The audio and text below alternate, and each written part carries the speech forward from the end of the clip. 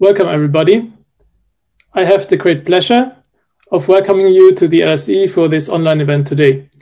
My name is Florian Voss, and I'm an assistant professor in political behavior at the Department of Government here at the LSE, and also an associate member of the Electoral Psychology Observatory. I'm really pleased to be here to welcome a fantastic panel of speakers to the LSE to celebrate not only Global Elections Day, but also the first anniversary of the Electoral Psychology Observatory, or in short, EPO. Of course, as with every anniversary these days, we can't really fully replicate the in-person experience of celebrating together. I think many of us still remember the really wonderful opening ceremony last year, but we are nevertheless thrilled that you're all here today and curious to hear from our panelists, of course. One of the limitations of holding the event online is that we sadly could not include everybody who has offered to contribute. But we're immensely grateful to you for being here in the audience today and offering your support. We are, of course, extremely lucky to be joined by Professor Michael Pruter, the director of the Electoral Psychology Observatory, and by Dr. Sarah Harrison, the deputy director of the EPO. Michael and Sarah are both based in the Department of Government, my colleagues here, and are experts in electoral psychology and behavior. They are also the co-authors of Inside the Mind of a Voter, which was published by Princeton University Press in 2020, and which I wholeheartedly recommend you read. Obviously, in the wake of the storming of the US Capitol, we are now all talking about electoral hostility and about the many profound implications, of the losing side of an election not accepting the outcome. And I think it is no exaggeration that both Michael and Sarah have been thinking about these type of questions for a while, and even had the excellent idea of fielding an electoral hostility barometer in the United States in the spring last year. And I think that is only one example of how they have been thinking ahead of the developments that we are all, now witnessing. And I think another way of how they have been ahead of the curve is really when it comes to realizing the implications of their work, the implications that the work has for practitioners and the administration of elections. So it is really no surprise that we are joined today not only by academic experts, but also by distinguished practitioners, by really a group of distinguished practitioners. So I'd like to welcome Adam Tremont, who is the Associate Director and Head of Public Polling, or Political Polling at Opinium Research, which is an online research agency who run regular voting intention and political surveys.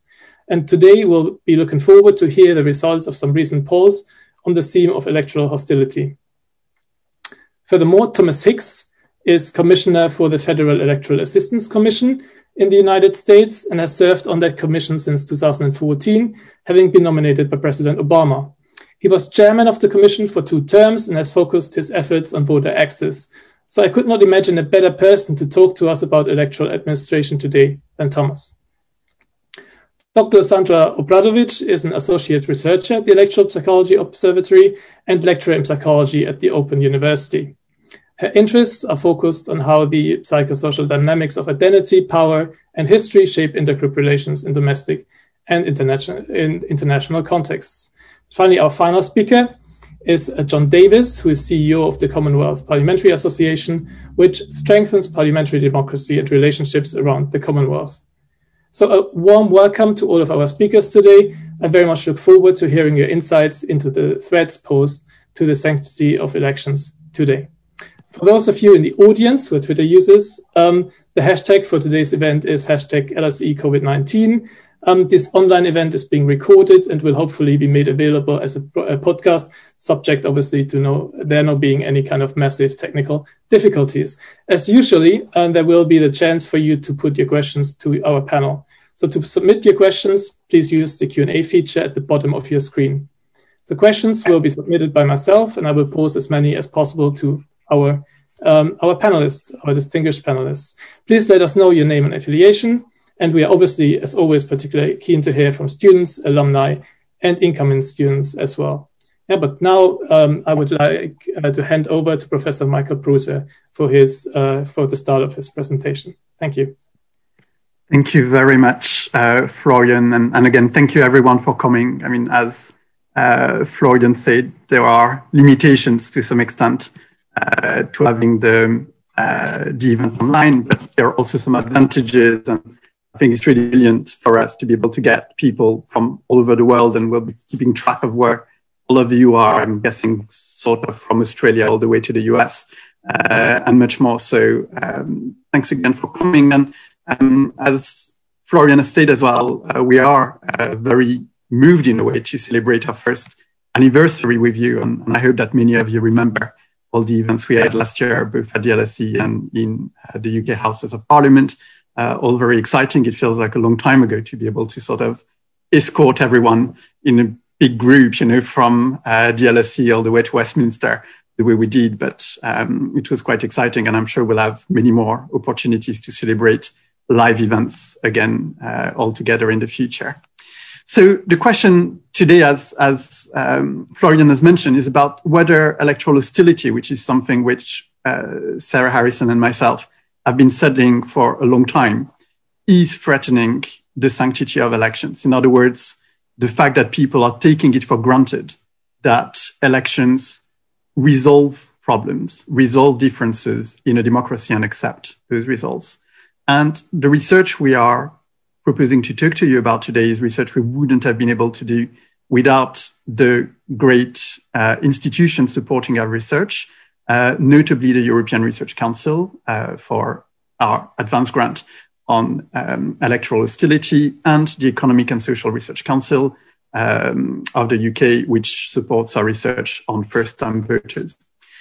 Why focus on the sanctity of elections? Well, we've been focusing on a lot of other things. Well, because of that, I mean, those are painful images for many of us, heartbreaking, dare I say, shocking, call it whatever you want. And perhaps they're all the more shocking that, in a way, all of us could conceive them before those events occurred. In other words, we both thought that it was inconceivable, but at the same time, there was almost an element of doom in the fact that those events, those attempts to delegitimize the results of a free, fair, and honest election had been announced by people even before the election was run. And because of that, we thought we would be able to share some really important findings with you from two types of studies that we've been conducting. As you know, we do a lot of different types of works. We also do qualitative research. We do experiments, including physiological experiments and visual experiments. But today we are going to focus on two series of surveys that we're doing. First of all, election studies, which we conduct in 27 countries, including 7 core countries with multi-year panel studies where we re-interview the same people multiple times across several years. Samples as well, separate surveys for first-time voters, which is such an important constituency because the way people get socialized into electoral democracy defines the way in which they're going to interact with it forever. So those are really long surveys, complex surveys, which we've designed very meticulously and which are run for us by our colleagues from Opinium. And you'll hear Adam in a few seconds talk about some of the results from the second body of data, which I'm using a bit in my presentation, but which Adam is also going to use, which is the Hostility Barometer. That's a joint venture between the Electoral Psychology Observatory and Opinium. And we've started running it regularly in the UK since May 2019, the European Parliament elections. And we started doing it in the US as well since May 2020, starting with 2 first waves. And those are a mixture of regular questions which enable us to track the state of electoral hostility across the 2 countries, and some focused waves, for instance, on organizing elections under COVID and under potential other threats such as terrorism or environmental disasters, understanding how elections and electoral hostility affect Christmas dinners or Thanksgiving dinners, our research on electoral ergonomics, which is not just electoral administration, but the way in which electoral administration interacts with the psychology of voters. And we think it's a really important element to bring into account, especially for specific categories like first-time voters, people who are disabled, people who are no longer participating in elections, and so on. Let's start with some of the findings. And before we move on to the findings, we're going to play a little game, if you want to think of it that way, which is that we are going to ask you to answer some of the questions which we've asked as part of our surveys And Nick, who is supporting us, is going to send you a question on the screen. You'll have just 1 minute to answer them, and that's about what you would be doing when you're unhappy with the democratic situation in your country. So if you can just use the first minute to answer that, and then we'll have a quick look at the results together. And you've got 3 questions in one, so don't forget to scroll down. Nick, do tell me when we're ready and we can show the results. Okay, so by and large, about 13% of you would be likely to abstain. About 19% would be likely to take part in a revolution. And about 33% would be willing or likely to leave the country. Now, for me, those results are very high, but they're also very much in line with what we found in the general public. And this is actually the proportions that we found. What it means is that, in effect, about 1 in 5 American and almost 1 in 4 Brit would be willing to engage in a revolution or leave the country when they're not happy with democratic outcomes in the country. And when you look at young people, first-time voters, this is over a third of them who are willing to do that. And that to us is a really interesting, important and new findings, because it shows the fragility in a way of elections. It means that even though a vast majority of people are still willing to accept the results of democracy, whatever it brings, there is a significant minority who are willing to question them, including physically, including violently if need be, when those results go against what they believe in and what they want. This is one form of consequence of democratic frustration, which is the work that Sarah Harrison does, and consequence of electoral hostility, which we want to talk about. I'm just going to throw in a few concepts very quickly at you. First of all, when we talk about electoral hostility, you might feel that this is the same thing as polarization, but theoretically, it's actually quite different. Polarization is something which has been studied quite significantly by the literature, including affective polarization, and which comes from the fact that people become more and more radical in their preferences and as a result move further apart. With electoral hostility, the difference is that what we claim, the psychological mechanism which is at stake, is that for a long time, people have become cynical about their politicians, political personnel, and progressively this has actually made them become very cynical towards their institutions. And we're seeing that now that form of cynicism and rejection is extending to fellow voters, to normal people, to normal citizens. And the consequence of that, the difference it makes vis-a-vis polarization, is that it means that even people who don't really care about politics, even people who are not partisan, have the potential to become violent and have the potential to engage in a revolution. The second difference is that electoral hostility is really a psychological phenomenon and a psychological deterioration phenomenon, which starts from not understanding the others to becoming frustrated at them, becoming angry at them, then becoming disgusted and contemptuous towards them, and finally hating them, feeling hatred. That's the ultimate step. So there is a series of psychological states, psychological emotions, which you reach one after the others, and I'll show you that in a few seconds. And that's very worrying because it means that hostility, unlike polarization, is very much a cycle. The reason why we witness it very much in our model is because of one very important thing about elections, which is the concept of electoral resolution. And what it means is that there is an underlying assumption in democratic theory, which is that elections are there to resolve differences between people. We never expect everyone in a democracy to agree on everything. That's not the case. That's not meant to be the case. It's healthy. It's normal for people to disagree, to contest what they believe is right, to have different alternatives which they consider. But normally, elections bring a sense of resolution which re-legitimizes the system and makes people willing to accept the results, even if their favorite option didn't win the election.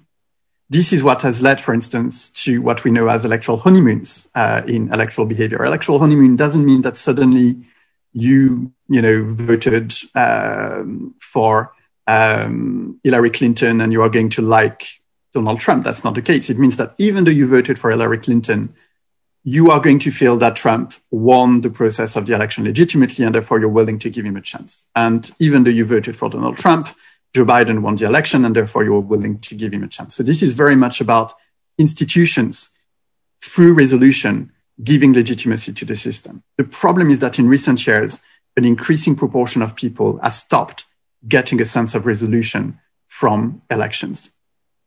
The third or fourth now element which I wanted to mention to you is the notion of projection, and two of them in particular, societal projection and generational projection.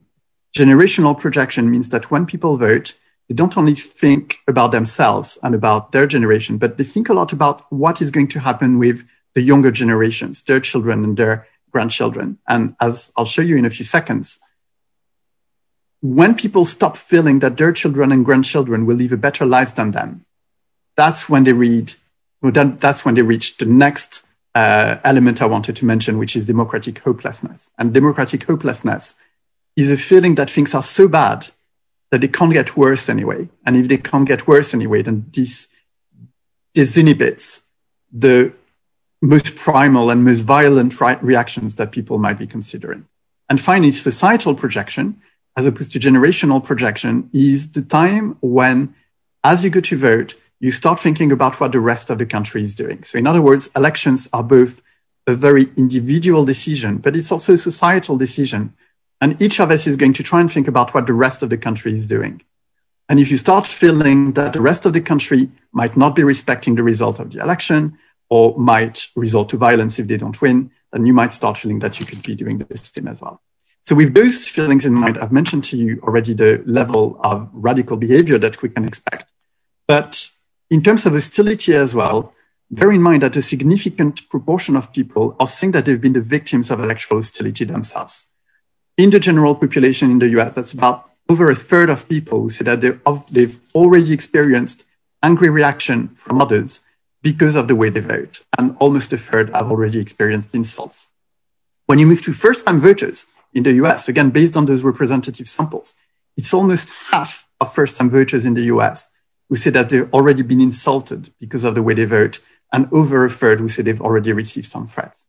So that gives you a state of the way people experience hostility on a daily basis. But not only do they experience hostility, but they also resort to hostility towards other people. And as I mentioned to you, what you can really nicely see here is that cycle of hostility, which I was mentioning to you with, very soft levels, which people reach very early. And then as time goes on and they become more and more hostile, they start moving towards feeling disgust, contempt, and even hatred towards other people. And if you look at, even just looking at that last pink bar on the right, it says that over a quarter of American citizens say that they feel hatred towards people who vote differently from them.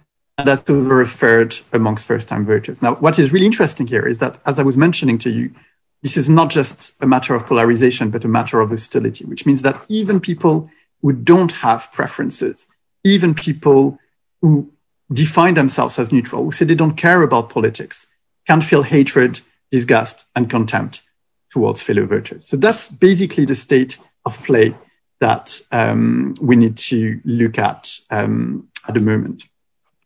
And the reason for it, as I was mentioning to you, is because elections are no longer providing people with a sense of resolution. And if you look at those four bars there, they looked at the way in which people believe that elections resolve things even months later. So if you look at the UK Brexit bar, for instance, it would ask people when they feel that the Brexit question has been resolved. And that includes people who feel that it has been resolved not just by the referendum, but even by the time that the transition period ended on the 1st of January 2021. And as you can see, only a third of British people feel that the Brexit division has been resolved. Only 2/5 of them believe that the left-right divide has been resolved. And the same in the US. Less than half of people believe that elections have resolved the tensions between different types of voters in the United States. That's the problem we face now. If you had looked at those results about 10 years ago, significant majority of people would believe that elections would bring resolution to them. And that's just no longer the case, not just in the US, but in much of the world. So we're now going to have, just before my final slide, we'll just have a second little poll, which Nick is going to put to you, which is going to ask you a new series of questions about measuring effectively some of your other attitudes towards elections. So again, 3 questions, a minute to answer them or slightly less than that. And again, there are 3 questions, so please don't forget to scroll.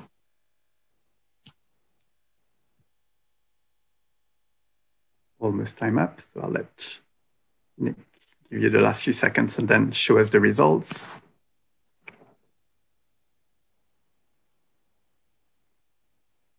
Here we go. So first question, so nearly 2/3 of you believe that in your country, and I realize that many of you come from different countries today, so that makes it a little bit harder to read, but believe that things will get from bad to worse, which is a very neat and worrying measure of pessimism. So the second question is a bit the other way around, right?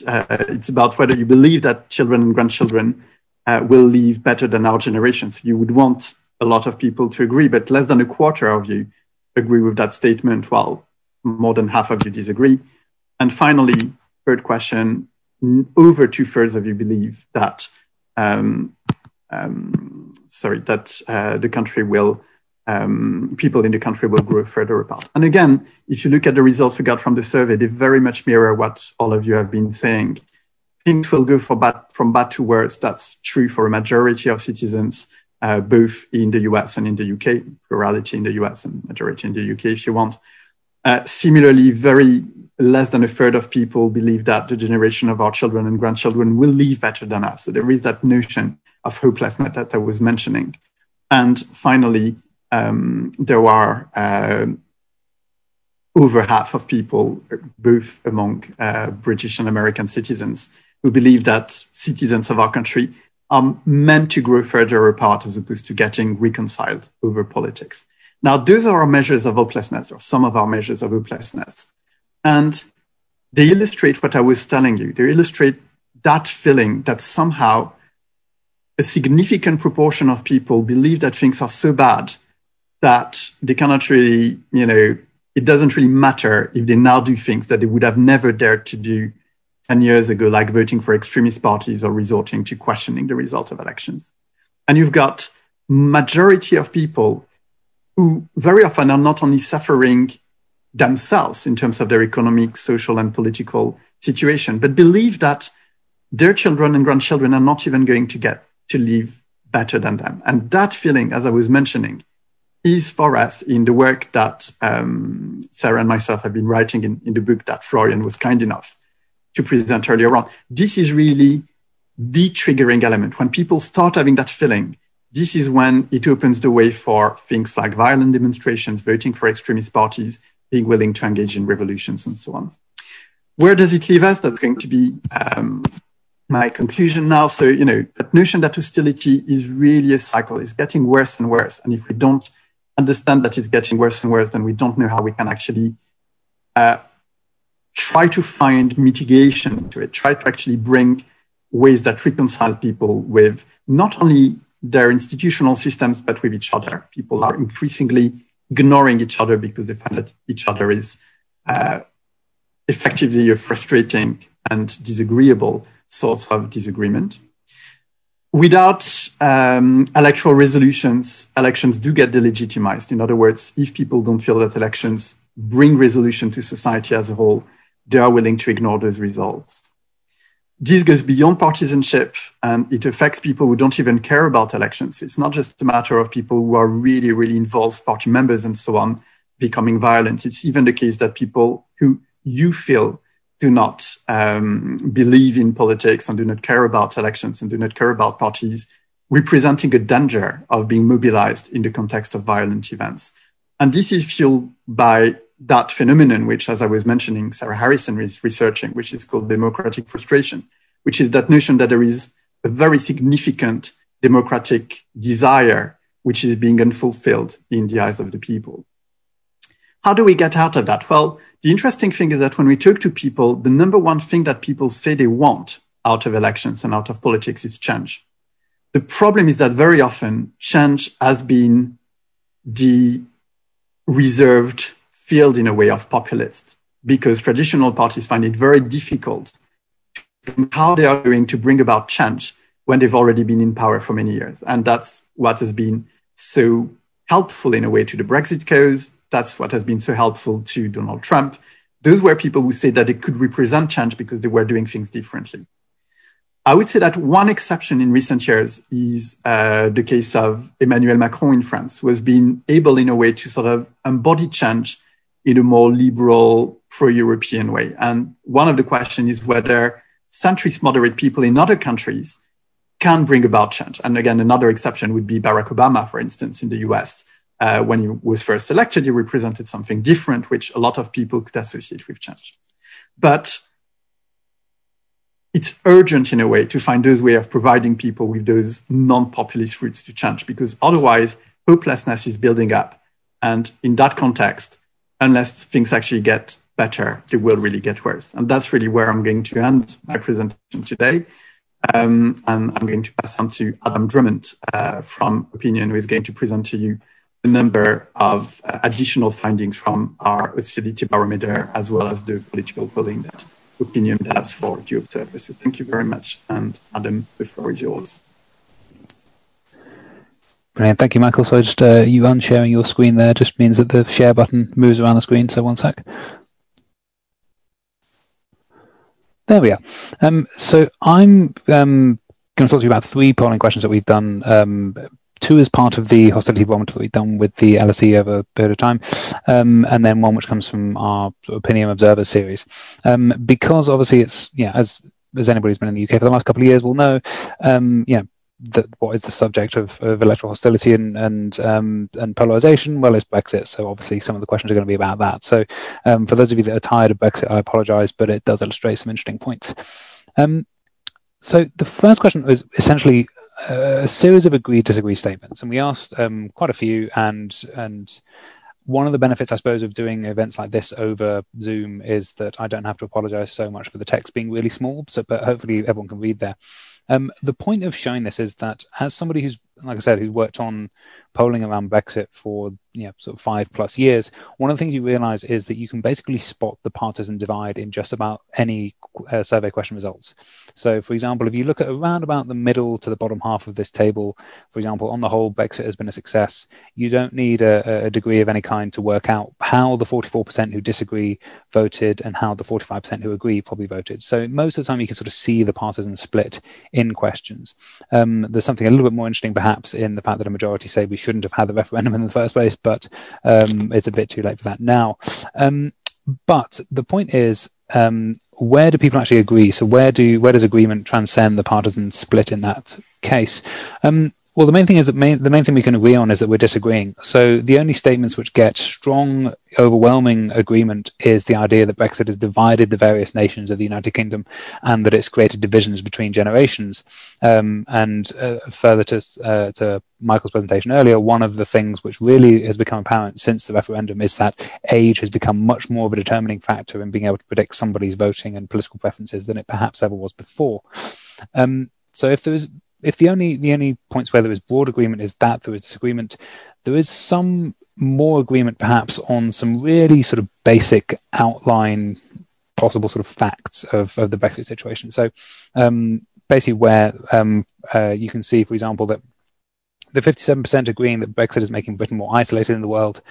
Without even looking at the data, you can probably tell that includes the vast majority of the people that voted Remain, but the numbers, like just mathematics, means that has to include some of the people who also voted Leave. And similarly, the fact that there's a majority agreeing that Brexit has given some degree of control back to British citizens is going to necessarily include some number of people who voted Remain. And the reason for showing this is that even on the exact phrasing of it aside, these are basically kind of as close as you can get to sort of facts in terms of the Brexit debate. And even then there was significant disagreement, but these are as close as you get, apart from broad statements about disagreement, to having some kind of consensus here.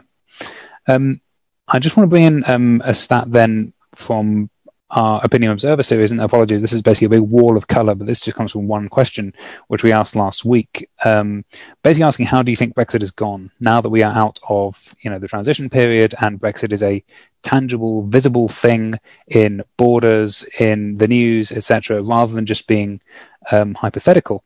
And I think that the reason for showing this, I think, is because it possibly illustrates some possible light at the end of the tunnel as far as the Brexit debate goes, which is the fact that, okay, the consensus position, such as it is thus far, is that it's not going brilliantly. And you have, the biggest single block is that I expected this to go badly, and I think it has. But one of the things that I think has changed in the Brexit debate at least since the Conservatives won the 2019 election, is that some of the partisan disagreement, or the party disagreement, or rather, the cross-party nature of the Brexit divide, I think there are signs that some of that is fading because of the fact that, as I mentioned, Brexit is becoming a tangible thing, it's becoming a visible thing, but it is also clearly becoming much more associated with one party. And the fact that it is a majority Conservative government implementing this, which means that the most interesting row, I think, here is second from the bottom when we look at Labour voters who voted Leave. Admittedly, these are those who stayed with the Labour Party in 2019, but Labour voters who voted Leave overwhelmingly aren't really giving a Conservative government the benefit of the doubt on Brexit. So by introducing this more kind of partisan lens, I think what's broadly sort of happening is that it's becoming a bit more of a sort of party question rather than a much more kind of fundamental sort of identity question, and therefore it's possible that it's kind of returning to the realms of kind of normal political issues, in that to the extent that we can see something tangible, it's possible we might see a bit more unity there around the fact that it's not really brilliant, rather than looking at rather than one sort of utopian vision competing with another utopian vision where there can be sort of no real resolution. So the third question I want to look at is, again, it's a series of agree and disagree statements about more kind of fundamental democratic principles. So again, there's a long sort of series of questions, and these were all asked in the UK hostility barometer wave in January, and this crucially happened post January the 6th and the sort of Trump event, as we can call it. On the face of it, we have very strong agreement with some basic sort of principles of democracy and accepting the result of democratic outcomes. So, 70+% agreeing that you can never justify opposing the result of a democratic vote, and also a big majority saying, oh, I don't think that can ever be justified in the UK, or I don't think that can ever be justified in other advanced democracies. So the thing about the US of the events on the Capitol is that not only was that under the direction of a leader who most people in Britain really didn't like, which made that a little bit easier for them to choose a position on, but also it's the number of people believing that there was fraud in the US election in the UK is probably significantly lower than the number of people believing that in the US in terms of a percentage. The difficulty with asking any kind of question about this, and this is something that we encountered when we were trying to do polling for the US election, when we were trying to ask questions about should the candidate you support refuse to concede if they believe that there has been fraud. And the difficulty with asking that is that by definition, you in the question have to kind of define whether or not the claims are truthful or not, or whether they're legitimate claims or not, which obviously then kind of skews the question. And this is why it's really, really difficult to measure, and why I think this next set of results is a little bit concerning, because at the same time as everybody saying, yes, you should never oppose the results of a democratic vote, and general sort of positive sentiments about democracy, you have significant minorities here. So, 38%, 33%, 32%, saying that they can understand this idea and that they can possibly see circumstances in which they would support it.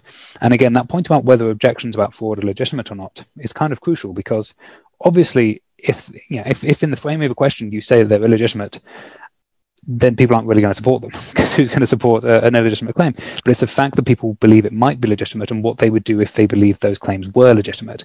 And that's where the sort of danger zone comes in, because you can see in the bottom statement there, 32% agreeing that I think it's legitimate for people to take direct action to prevent the outcome of an election if they think that is unacceptable, which it's very difficult to reconcile that with the 70+% agreement that you should never object to the outcome of a democratic vote.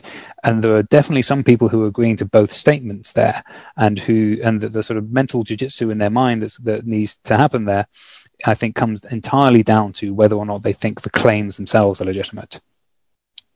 So the final sort of slightly scary set of numbers I want to end with is the fact that, as well as a significant minority believing that it's legitimate to object to the results of an election if you have good grounds to do so, and how you define good grounds, of course, is the question, I think that the ground is potentially quite fertile for this, especially because the top two statements here refer to events in other advanced democracies, and the bottom two refer to events in our country, in this case, the UK.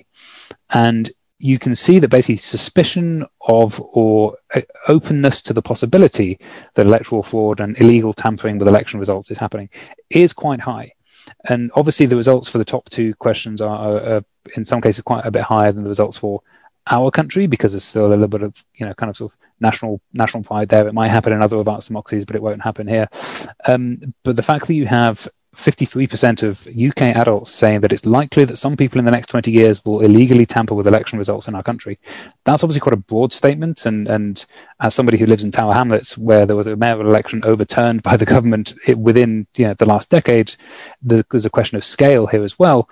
But I think what this really illustrates is that there is possible fertile ground there for somebody to essentially run the same kind of campaign that Donald Trump did, where spending many, many months in advance of an election, planting the seeds of possible fraud, and then trying to act on those afterwards.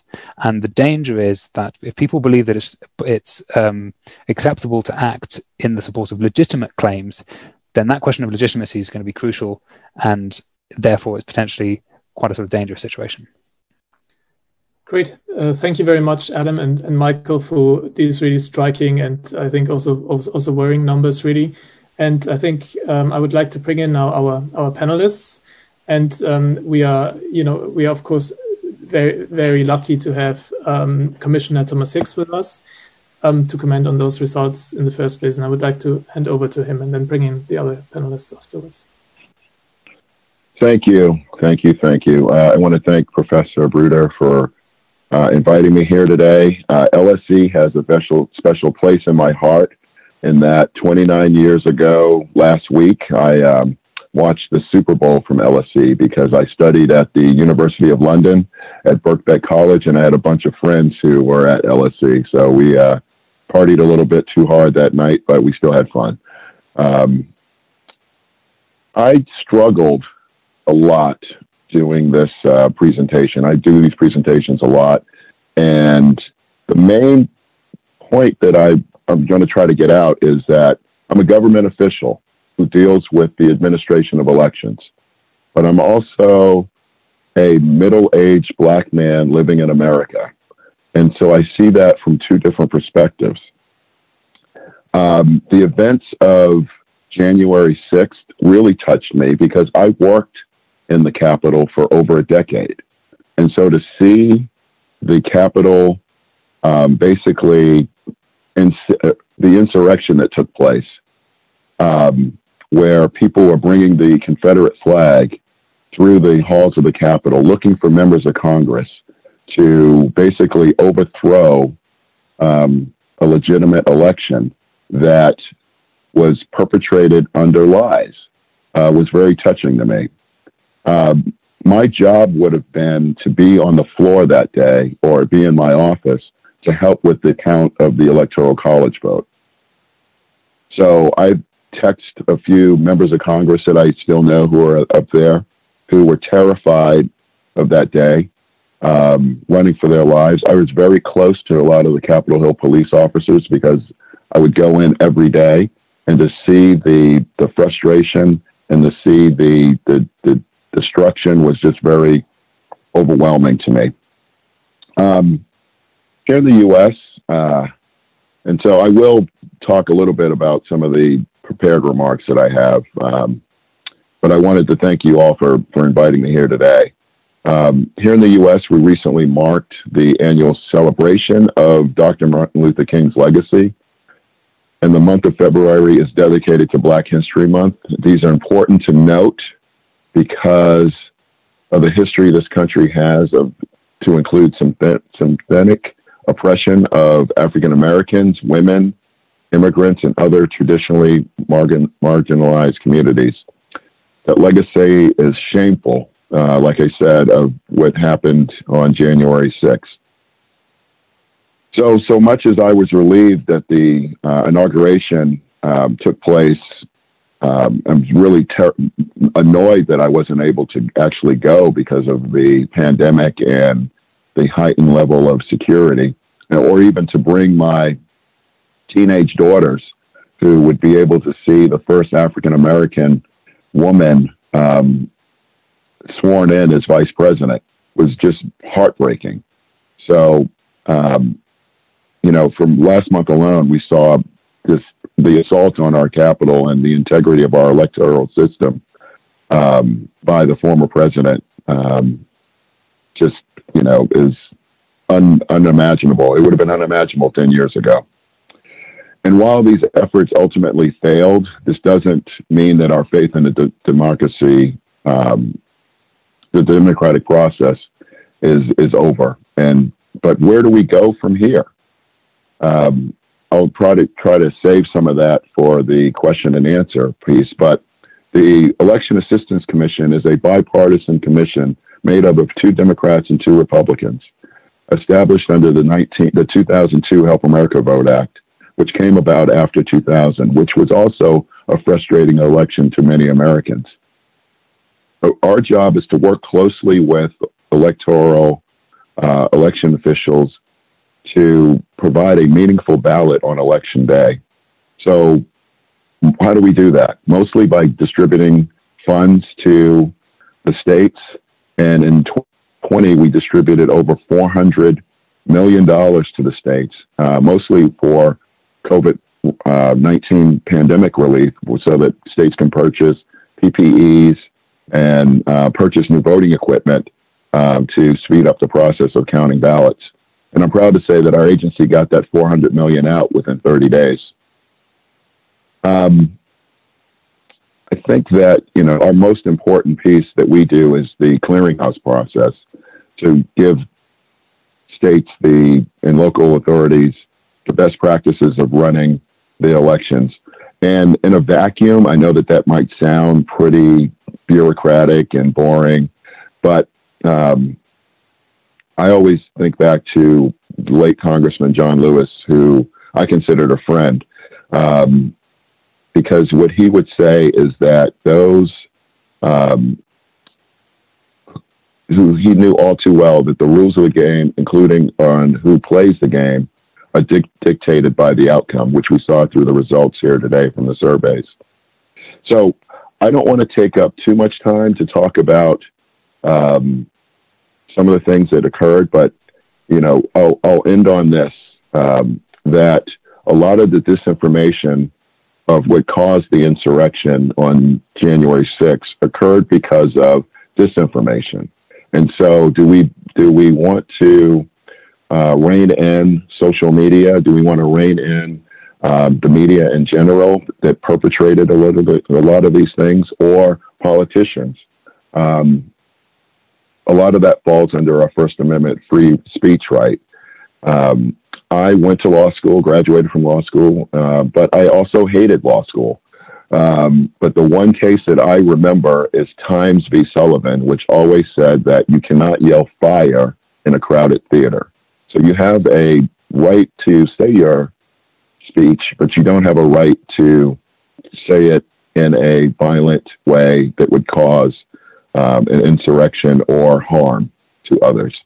So, but that doesn't mean that Americans don't have a fundamental obligation to know where that disinformation is coming from, or to have a responsibility of themselves, because disinformation has always been there, whether or not it's been Democrats saying Republicans vote on, or for people saying Republicans vote on Wednesday, Democrats vote on Thursday.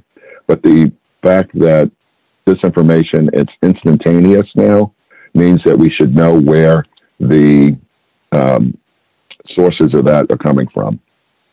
So government, social media, civic organizations have a obligation to educate the public about these threats. And I see that in my own family, where my parents or friends will say, well, I saw it on Facebook, therefore it must be true. So we need to do a lot to ensure that we don't ever see what happened on January 6th occur again in the United States or around the world. And so I'll save the rest of that for questions. But I want to thank you again for allowing me the opportunity to voice a few of my opinions here today and to participate in this valuable discussion. Thank you. Thank you very much, Commissioner Hicks, for those impactful words, really. And I would like to hand over to Dr. Sandra Obradović to come in with your perspective. Great. Thank you, Florian. And thank you, Thomas, for starting off the panel comments. I think that was probably the best way to do this. And I'll try to follow up appropriately. So I wanted to pick up on the results from the first-time voters. I think what's interesting to me is that compared to the general public, we see first-time voters experiencing higher levels of electoral hostility, but they're also experiencing more of the negative emotions of the sort of hostility cycle. They're willing to engage more in radical behavior, but interestingly have lower levels of hopelessness compared to the general public. And I think there's something happening among first-time voters that is really important to explore, particularly if we want to make sure that we're sort of socializing them into becoming habitual voters. Here, I think it's important to think a bit about how group dynamics are evolving in the political sphere and the role of emotions. And I know we've talked in the presentations, there's been talk of negative emotions, but obviously there's also an important role of positive emotions for people when they're getting involved in electoral processes or in any form of civic engagement. I think what Michael was mentioning is we're seeing a pattern of incompatibility in worldviews.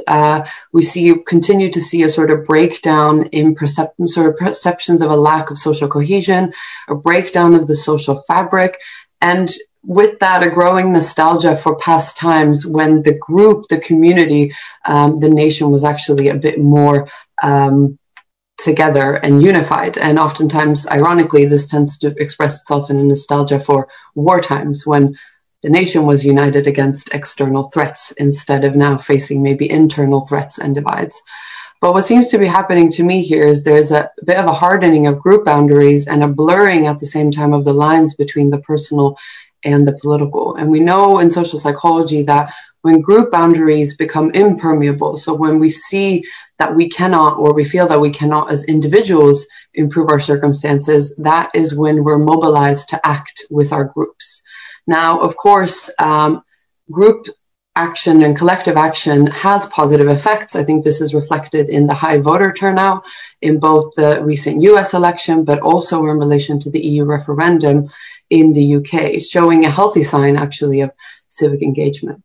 On the other hand, when people are disappointed with these outcomes or perceive them to be illegitimate or unresolved, then there's scope for collective action to escalate. And we see a higher willingness with first-time voters to engage in more radical forms of behavior, which in turn might actually be explaining why they feel less hopeless, because they're considering different alternatives to sort of traditional political engagement and ways of challenging the status quo.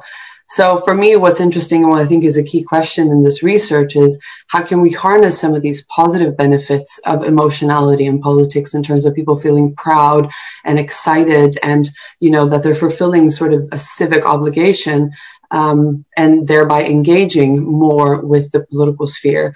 How can we harness this positive benefit even after the votes have been counted and people might feel a lack of electoral resolution? I think this becomes especially important among first-time voters for whom initial disappointment with the outcome of an election might deter them from participating in the next one or might fuel a sort of alternative form of political and more radical participation. So I'll stop there. Thank you. Thank you so much, Sandra, for those insights. And I'll hand over to John Davis, who has obviously also worked on improving parliamentary democracy across the Commonwealth. Thank you. Thanks, Florian, and thanks everyone for having me here today. As you say, working on parliamentary strengthening from the UK Parliament as part of the Commonwealth Parliamentary Association, but also part of what we do is election observation. So I'll take that prism on on these results. Because I think one thing that's clear when looking at the UK and the US is that between those two places, the power of emulation, or the extent to which what happens in those two countries will influence others, is a key thing to see. And I think the results, well, I won't try and go into the results as such, but if you see what is being said about both the UK and electoral processes and people's experiences of them, I think from the results of my own experience in the UK, up until now, the focus has been less about the events on the day. Quite often in election observation, a lot of the focus is on the process and, were the free and fair elections on the day? What did it look like? And I think quite often the media tend to focus on that side of things. I think in the UK so far, I'd be interested to know others' views, that hasn't been the vulnerable part of the process. It's been the campaign, it's been the media, as Tom was touching on. It's been some of the political discourse. In the US, as Tom has said, and others, it's much broader than that, and it is the actual process, the counting, the process which has become vulnerable. And that is watched. And I suppose just an anecdote to reinforce that. We're about to run a virtual election observation mission for the Turks and Caicos Islands, one of the UK overseas territories. And I shouldn't go into this too much, but again, it shows there you've got somewhere which looks both to the US in a lot of its political culture, but also to the UK because of its history. And they are and will be watching, and we are already seeing some of the effect of what has been happening, particularly in the US, including in the keenness to make sure that even in these times there could be election observation. I think for any of us in that business, trying to find ways to do proper election observation as thoroughly as we can, even despite COVID, is really key. Otherwise, sort of two Commonwealth type reflections, if I may, and it's as much questions back to Michael and Adam, I'm afraid. One of it is one of the few things that sometimes brings together the very disparate political experiences around the Commonwealth is that politicians normally have to genuinely go out and make people vote for them. And from wherever you're from, whatever size of the electorate, whatever sophistication of their political background, normally there's a shared experience of actually having to convince people with genuine arguments to vote for them. And it's really a question of whether we think that some of what you're reporting on there means that that's less important. Is that going to become less a common factor for people and for bringing politicians who would then have to work together? Will they not have been through that same very formative experience that certainly in democratic countries they have all been through in one form or another? And just finally, do we think those patterns are going to exacerbate the problem of diversity in political representation? Is some of that negativity, hostility, frustration just going to amplify the challenge that most countries have in making those who want to be represented, and Tom touched on this, is it actually just going to make it harder to get those underrepresented to want to be part of this hard game? But I'll leave it there for the moment. Thank you. Thank you, John, also for the comparative perspective there. And now I'd like to hand over to Dr. Sarah Harrison, who's the Deputy Director of the Electoral Psychology Observatory. Sarah. Florian, and thank you to the other panelists and my colleagues who presented earlier. I'm going to keep it quite short because I realise I'm the last of the panel, and I'm sure you've all had enough of us talking to you, and we want to hear your feedback and your questions, and provide some interesting stimulation for the debate. As we've seen from the presentations and comments from my colleagues on the panel, in ideal terms, when elections function well, they can bring citizens a sense of closure by restoring legitimacy and hope in the system. By contrast, when resolution fails to occur, hopelessness can take over, especially when voters feel helpless and unheard, and they fail to see how elections can resolve differences. Whilst elections in many ways bring out the best in citizens, sometimes it also brings a moral righteousness that can also raise the question of whether electoral democracy is fit for purpose, or whether it is indeed capable of bringing democratic closure to societies. Even those citizens who claim not to care about politics increasingly dismiss electoral outcomes as illegitimate. If voters no longer feel that elections bring closure and do not trust that they embody the true majority will, the danger is that they may cease to feel bound by the outcomes of the democratic process and the social contract. The atmosphere is really important as well. It can determine the capacity of the institutions to bring closure and resolution, hope or hopelessness, and a sense of integration, or on the contrary, alienation from others. Here a spiral of negativity can be observed, leading to deteriorating hostile feelings, starting with a sense of an inability to understand others, but later degenerating into frustration, anger, and contempt, and even disgust. However, there's still some hope at the end of the tunnel. Hope and hopelessness do not necessarily represent the opposite ends of a continuum. We found that high levels of pessimism also may be compatible with hope, where citizens can still believe that ultimately their children or grandchildren will benefit from lives better than theirs. Many citizens seem willing to accept significant sacrifices if they believe that this will at least result in better conditions and situations for future generations. In summary, our research has shown time and time again in countries all over the world that the majority of citizens show the necessary goodwill required to embrace and inhabit roles as voters and thoughtfully consider their relationship to others in elections. In this sense, elections tend to bring out the best in people. The vast majority of voters tend to do what they believe to be right and do so in ways which are projective and socially minded. Yet in an age of frustration, hostility towards people who vote differently seems to have less to do with personal disagreement and often more to do with conceptions of society and a contrasted collective identity that are pitted against each other. Yet if governments can lead on reconciling divisions in society and if focus can be redirected towards working together for the collective good, there is hope that citizens will place their trust yet again in the democratic system and allow the healing process to begin. And I think it falls upon us as each individuals to kind of really try and see our role as voters and inhabit that process and bring some sense of closure to elections in the end. Many thanks, and I just pass back on to Florian now to open the discussion, and we look forward to hearing your questions. Yeah, thank you so much, Sarah, and to all other panelists for their insights. And now I would like to hand over to the audience. If you have a question, please just type it into the Q&A box. Don't forget your affiliation and who you are, and we will call on you. The first question actually already comes from Talia Kennedy, who's a sixth form student, and I think that question goes to all of our panelists. Talia was interested in knowing, so do you think that the electoral hostility that we observe might destroy the sense of really consensus politics that has really, dominated the UK for a couple of decades, really? And she's really asking, so what do you propose, how might that affect, like centrism and basically centrist viewpoints in the country?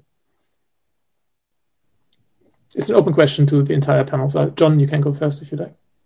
Well, I'll be brave and go first. And I speak, it's my personal views rather than the Commonwealth Parliamentary Association. My bosses are all members of Parliament, so I have to be slightly careful. But I suppose what I'd observe, and it's partly picking up what Adam, I think, was saying about a possible slight sort of coming together, or at least less of a disagreement around Brexit, because I think certainly from my almost literal normal viewpoint within the UK Parliament, there is a sense that certainly those who are the actual members of Parliament who are physically involved in day-to-day politics were not able to conduct normal consensual politics and policy making and tackling all the other problems that the UK needs to face like any other country. And I think there's a sense now, despite COVID, that there's more of that going on. There's more work across parties on specific issues.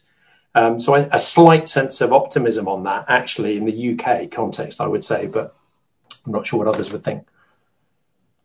Does anybody else want to? Michael, please. Yeah, I think, well, I'm partly sharing John's optimism and partly not. Talia, I would answer your two questions differently from each other. In other words, I think that the sense of consensus politics, to me, is gone. And I'll explain why in a second. But I actually don't think that this will end the importance of centrist viewpoints. In fact, that might reinforce them in many ways. The reason why I think that consensus politics is pretty much gone is very much for the reason that Sarah just mentioned. In other words, that even though people disagree with each other, even though people really believe that the other side is doing something vibrantly wrong, including, we have to also take people's accusations at face value. As Thomas mentioned, many Republican voters, incredibly, are probably genuinely persuaded that the Democrats cheated. It might be completely wrong. It might be, completely crazy. It might be nuts. But I do believe that some of them really genuinely believe it.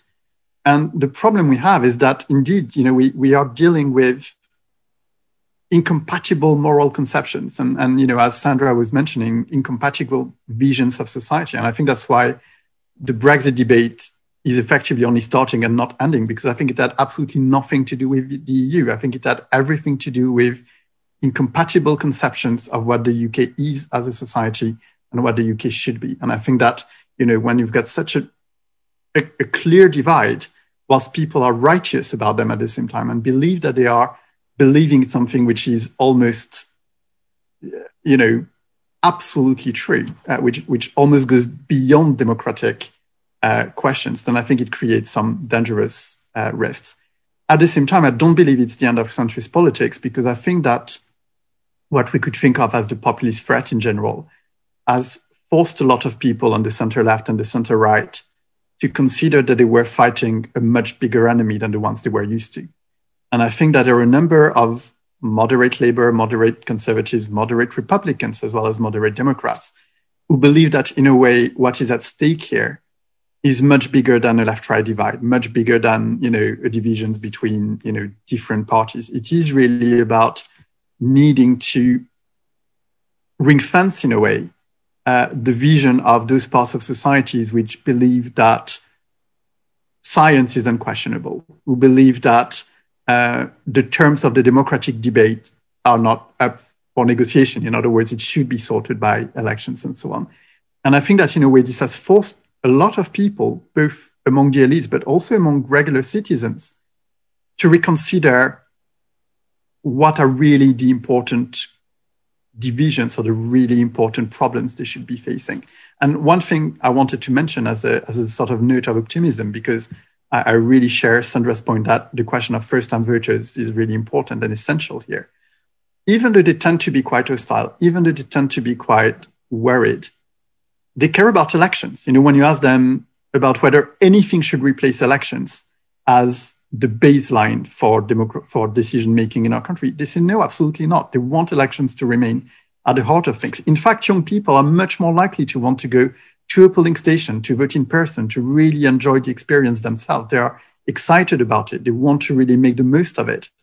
And I think that there is that sort of democratic hope, democratic will, democratic desire, which is really our best source of hope here, and which is the reason as well why, even the consensus might be gone, it does not necessarily mean that democracy has to be. And I think that's, what we just need to figure out how to get to that goodwill somehow.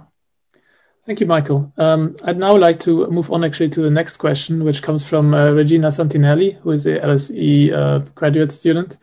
And she's really asking a question which I think is mostly addressed to Commissioner Hicks. Maybe also some other some of you can come in there. Question is, is there actually a role for electoral management and electoral dispute resolution bodies to really affect those trends that we have seen there, or is that really kind of ask too much of those kind of those institutions? So can they affect these trends, and if yes, so what is their role in this development? That's a great question. I think that we could be more effective in terms of getting information out. We worked a lot with the CISA, which is the Cyber Information Security Agency, which is under the Department of Homeland Security. Our biggest issue was that they have an $11 billion budget, while we have basically a $15 million budget. Their voice is going to be amplified a lot more with $11 billion than we can ever do with $15 million. And so if we were able to have more resources to be able to educate the public on issues, I was really frustrated with the fact or the allegations of the election being stolen and being fraudulent for two reasons. One, there's Democrats and Republicans who run those elections, and these people are sworn to do so in the best way possible. But the other was a fundamental question that if the Democrats were stealing the election from the president, why didn't they do a better job of taking more House seats? And they actually lost seats in the U.S. Congress for the House, and then barely won the Senate. So if I'm a party that's trying to steal an election, I'm going to do so. That's not going to leave any sort of way for the other party to influence the process. So I'm going off the question a little bit, but it's more of, in order to be able to fight these sorts of things, we need a couple of things. One, to be able to rein in false information quickly. So we worked a little bit with Twitter and Facebook so that they would snatch things down quickly. The other thing is, if anyone wants to follow me on Twitter at RedBlue2024, I got that little blue check mark. So you go to those folks who actually are legitimate in getting that information. Over my virtual shoulder here is a poster from the National Association of Secretaries of State that I got signed by over 30 Secretaries of State to talk about the integrity of our elections when we were able to still meet in person. And I didn't know that we weren't going to be able to do this anymore, but those secretaries provided trusted information. So go to trusted sources, and I'll leave it open for our other panelists to answer. Yeah, thank you. Thank you very much. And I think that really also relates to a question that we got from one of our audience members. It comes from Bindu Venkatesh, actually, who is asking, so how can we get out of there again, right? I mean, like, so you have already, Commissioner Hicks mentioned, a couple of things that could be done, especially regarding to disinformation. So I wanted to pass that on to our other panelists. So what other ideas are there actually? Like, can we get out of it at all? I mean, Bindu is really suggesting here that, isn't that this current situation kind of akin to kind of almost nihilism, right? I mean, like, so is there an alternative? Like, how can we reach consensus again? So that was the question I wanted to pass on to the panel. Any takers on that one? John? I can't allow, it's a great question, but I can't allow nihilism to win the day by default. I think perhaps it's a lot to do with not politics. It's a lot to do with, or at least not conventional party politics. I mean, I think a lot of, in any country, the rest of what variously gets called civil society or whatever you want to call it, I think that body of people and of organizations has a huge role to play, but they need amplifiers as does government, as Tom was suggesting. And I think media freedom, media training, I mean, I think this is closely allied with the work that needs to be done on that side of things. It's interesting that Tom mentioned collaboration with Twitter and Facebook, again, in a Commonwealth context. The Commonwealth Journalists Association is doing a lot of work around this, about how you actually make a reality of media freedom in some very testing jurisdictions, should we say, and some principles that if governments at the Commonwealth Heads of Government meeting this year, for example, would sign up to, might help a bit. So I think the media's got a huge role, but I think us, civil society, other organizations, universities, academia also have to play a huge part in this. Thank you. Yes, please, Adam, actually. Sorry, I slightly just jumped in front of Michael. But I think the media point is really interesting, because one of the things that you find when you do any kind of polling around media, especially in the UK, is that reactions are very different for the media as a category than it is for individual organizations and actors within that category. So you might get people basically have a tendency to treat the category as the examples within that category that they aren't fans of. So media as a category tends to do quite bad in terms of trust numbers, whereas if you break it out, things like the BBC, TV News, and some broadsheet newspapers do a bit better, whereas tabloid newspapers are down at the bottom of the pit. So one thing I take away from that is that the situation isn't necessarily as bad as it might seem there, but I think that also kind of highlights the fact that existing organizations which by, broadcast laws are meant to be, non-partisan and neutral, need to basically make sure that they are fulfilling that role. And so I think one of the big sort of risks in the UK context going forward is the possibility of kind of declining trust in the BBC in particular, which in part is as a result of specific campaigns to try and delegitimize the BBC. But that is the metric I would keep an eye on as to whether or not we're going on the path to sort of nihilism or not. In the US context, it's obviously a little bit different because it's a completely different media landscape. But from a British context, that's my view on that. Thank you. Michael, do you have anything to add to that? Yeah, I actually really don't think it's akin to nihilism at all, actually. I think it's pretty much the other way around. And it's not apathy either, and it's not about self-destruction. I think that, if anything, hostility is one of the sort of paradoxical symptoms of the fact that people really care about elections and get very emotional about them and get very emotional about democracy. And, as Sarah was saying, they really, in a way, elections bring out their best behavior. I mean, the fact that one thing we can easily forget about the US election is that it had a record turnout. And there was another question, also asked by, one of our wonderful advisory board member, Kees van der Rijk, who said, well, effectively, even though the events of January in the Capitol were horrible, they also showed that the system is very resilient. And I think he's absolutely right that, the two things come together. So to me, this is not about nihilism. It's about another finding from our research, which is that over a third of people have already cried because of elections. And when you say that, you say one thing, which is that people care a lot and get a lot more emotional about elections than we often realize as academics, as elites and so on. And in a way, we need to take that emotionality into account if we want people to reconcile with elections and democracy. Thank you, Michael. I wanted to pick up on Ike's question, which is that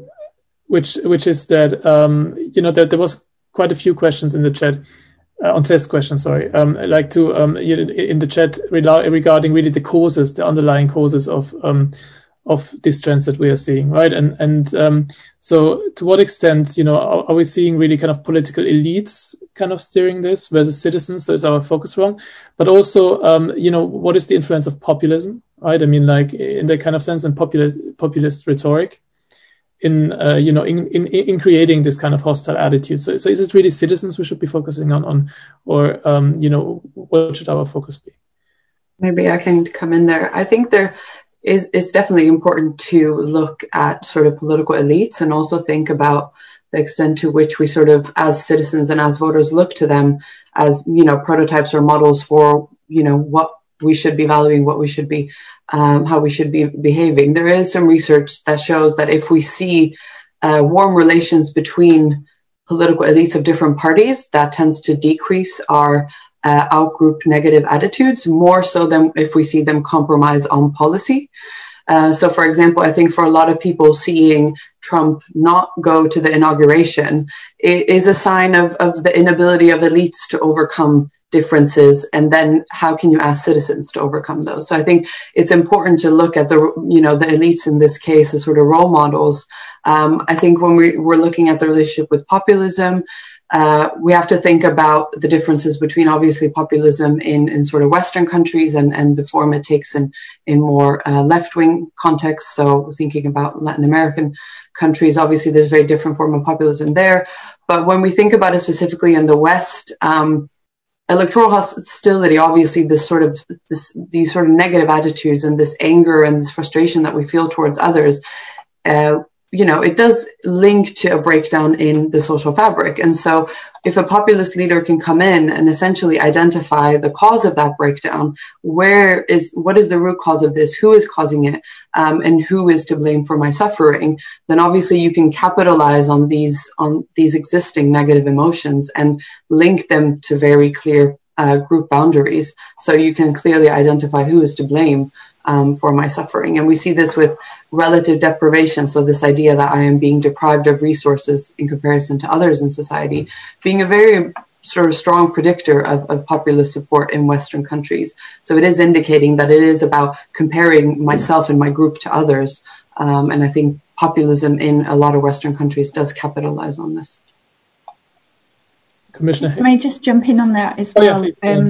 I was just going to say, I know we're concentrating this, this presentation and this discussion on the US and the UK primarily, but the work we do at EPO expands across 27 countries all across the world. And, we find levels of hostility both in places like South Africa and Australia, in places like Mexico and Indonesia, where we also do the field work. So whilst we're also, really focusing on the US and the UK in this discussion, our findings are also applicable across the world. And it's a worrying trend that we are seeing. But also there's some glimmer of hope as well in some of the research that we're conducting, that citizens are willing to take on the demands that are asked from them and participate in elections. So we've seen some record turnouts, as Michael is saying. We can't forget the fact that there was, a really good showing. Despite the COVID context, people were still queuing outside polling stations, and the mail-in ballot was a success, in general across the country, which was a massive logistical feat to pull off, given the context. So I just wanted to add that we, whilst this discussion is primarily on the UK and US, we also extend the research across the world. Commissioner, I wanted to add that the election officials who conducted the election did a fantastic job of running basically two different elections simultaneously, one with mail-in balloting and then the other for in-person voting, and to do so both that we got the highest number of people ever to participate in the electoral process. Donald Trump got the most votes, the second most votes ever for a candidate, but he lost. And I think that there's twofold with that. One, as he's lived his life, he has never been told no. And so when that happened in November, he couldn't really accept it. He's always been told that he is number one, that he is always a winner, and that for him to lose an election, there must have been something else going on. And so for 75 million people who voted for him to also figure out that this man has always gotten what he's wanted and always succeeded, that there's no way that he could have actually lost the election. I think that bred into a lot of the things that culminated on January 6th in the U.S. Capitol. That's one thing. But the other piece is, over the last 20 years, the rise of Google and Facebook. So if I enter something into Google, if I enter in Donald Trump or, the election, I'm going to get an entirely different result that my ex-wife is going to get. And so, and we might be looking at the same candidate, but we're coming at it from different perspectives. And so I think Google and Facebook have played a role in that, and not only in the U.S., but around the world for a different number of elections, particularly with Brexit and other aspects of it as well. And so I think that there's no real way in the short term that the U.S. can regulate that. But I think in the next 10 or 15 years, we will see more regulation to basically curb some of those ways that that information is distributed out. Great, thank you very much. Actually, I wanted to pick up on this question about the more kind of a comparative perspective here as well, because there were a couple of other audience members who were interested in that. One of them is Sonali Campion, who's an LSE alumna, and she's really asking, so does that differ at all, like across different electoral systems? So thinking about, parliamentary systems, presidential systems. Now we have talked a lot of, as you said, about the US, the UK, also obviously Australia and so on. Do you see, for instance, that parliamentary systems or systems that use, for instance, proportional representation, are they kind of less susceptible than kind of presidential systems that might kind of polarize more? And I think that's a question that goes to the entire audience, the entire panel. Michael? I mean, very briefly, as Sarah mentioned, we run, the project will run in 27 countries, but we've only started a year ago, and we are sort of limited by the rhythm of elections, so we haven't got everything in. But on the face of it, I would say no, it doesn't really, it's certainly not limited to majoritarian presidential systems. And I think one very good example at the moment is Israel, which is going to vote yet again, and where the feelings we get from the population are actually very similar to what you would get in the US and the UK, even though it's parliamentary and extremely proportional. Mm-hmm. Any diverging opinions on that this type of, more like institutional aspects might matter? I think we have a relative consensus here on the panel on that question. Yeah, so maybe I'd like to go over to questions that are a bit more kind of specific on, for instance, electoral missions again, and electoral observatory missions, and particularly also how you conduct, because you mentioned that, John, before, like how you do that in a virtual kind of context, right? I mean, like also during the pandemic, and that's a question from Sonia Wolf, who's a visiting fellow at the LSE. Could we learn a little bit more about like how to do this really important crucial job in the situation we're in at the moment? I'll just jump in very quickly, and maybe Florian, I can put a link in the chat so people can have a look at some detail of how we did it. You can't do everything, is the honest truth, but if you stick to the standards, I think for any election observation missions, there are well-established principles which all the main observers stick to. Election observation is very valuable if you stick to them. It's potentially, I would say, very counterproductive if you don't. So the standards are there for a reason. If you endorse elections that don't deserve endorsement, you've done a disservice, arguably. But yeah, you've just got to try and do, in the same way that everything we're trying to do virtually, you can get a lot of the way there. You've got to be imaginative, but you can do it. But I'll post a link in the chat, if I may. Yes, of course. Also, maybe kind of leading on from here, what do you think is the influence really of the of the current pandemic on those trends? Obviously, a lot of political discussion is moving online. Electoral administration, is fewer citizens are going to the polling booth. Deprived of this kind of also like sanctions kind of electoral day experience, as Michael or Sarah would say, of course. So moving basically the whole political process online, like how do you think that amplifies really the trends that we are seeing, or is that overstated really, kind of this fear? Michael? Yeah, I can give a very brief technical answer. I mean, we do find that on average, people who do vote online or indeed by mail tend to be more egocentric in their vote and less sociotropic.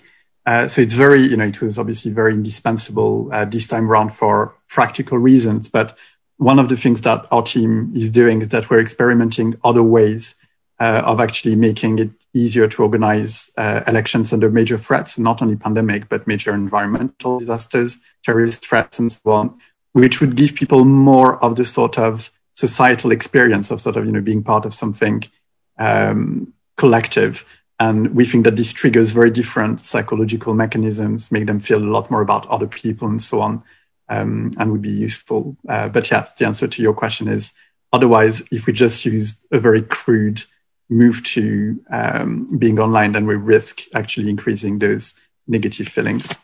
And that's what we try to mitigate. Commissioner Hicks, do you agree with that point of view in terms of like online administration of elections? I do. I think that we have to figure out how to adjust, but I do think that Professor is correct in sort of his assessment there. Thank you. I think the last question really for our panel comes from a sixth form student from Portsmouth, Joshua Sedford, and he's asking, I think it's a question about also political turnover or the lack thereof, really. He's saying basically, if I've lived in a constituency, where I have not seen any kind of change, right? Maybe it's not been the party that I usually kind of vote for. And they have been, representing that constituency for 16 years, for all my kind of adult life, right? How can I not be hopeless in that kind of sense?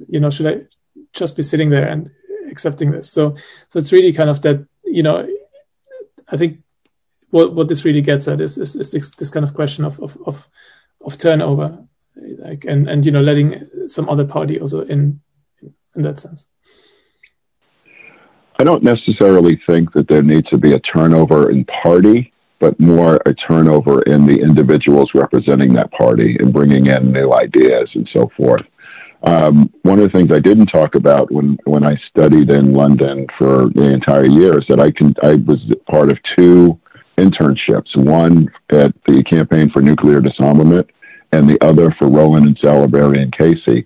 And so it was a left-leaning organization and a right-leaning organization. And so I was able to see politics in the UK on both sides in that sort of realm in terms of participation in different things and so forth.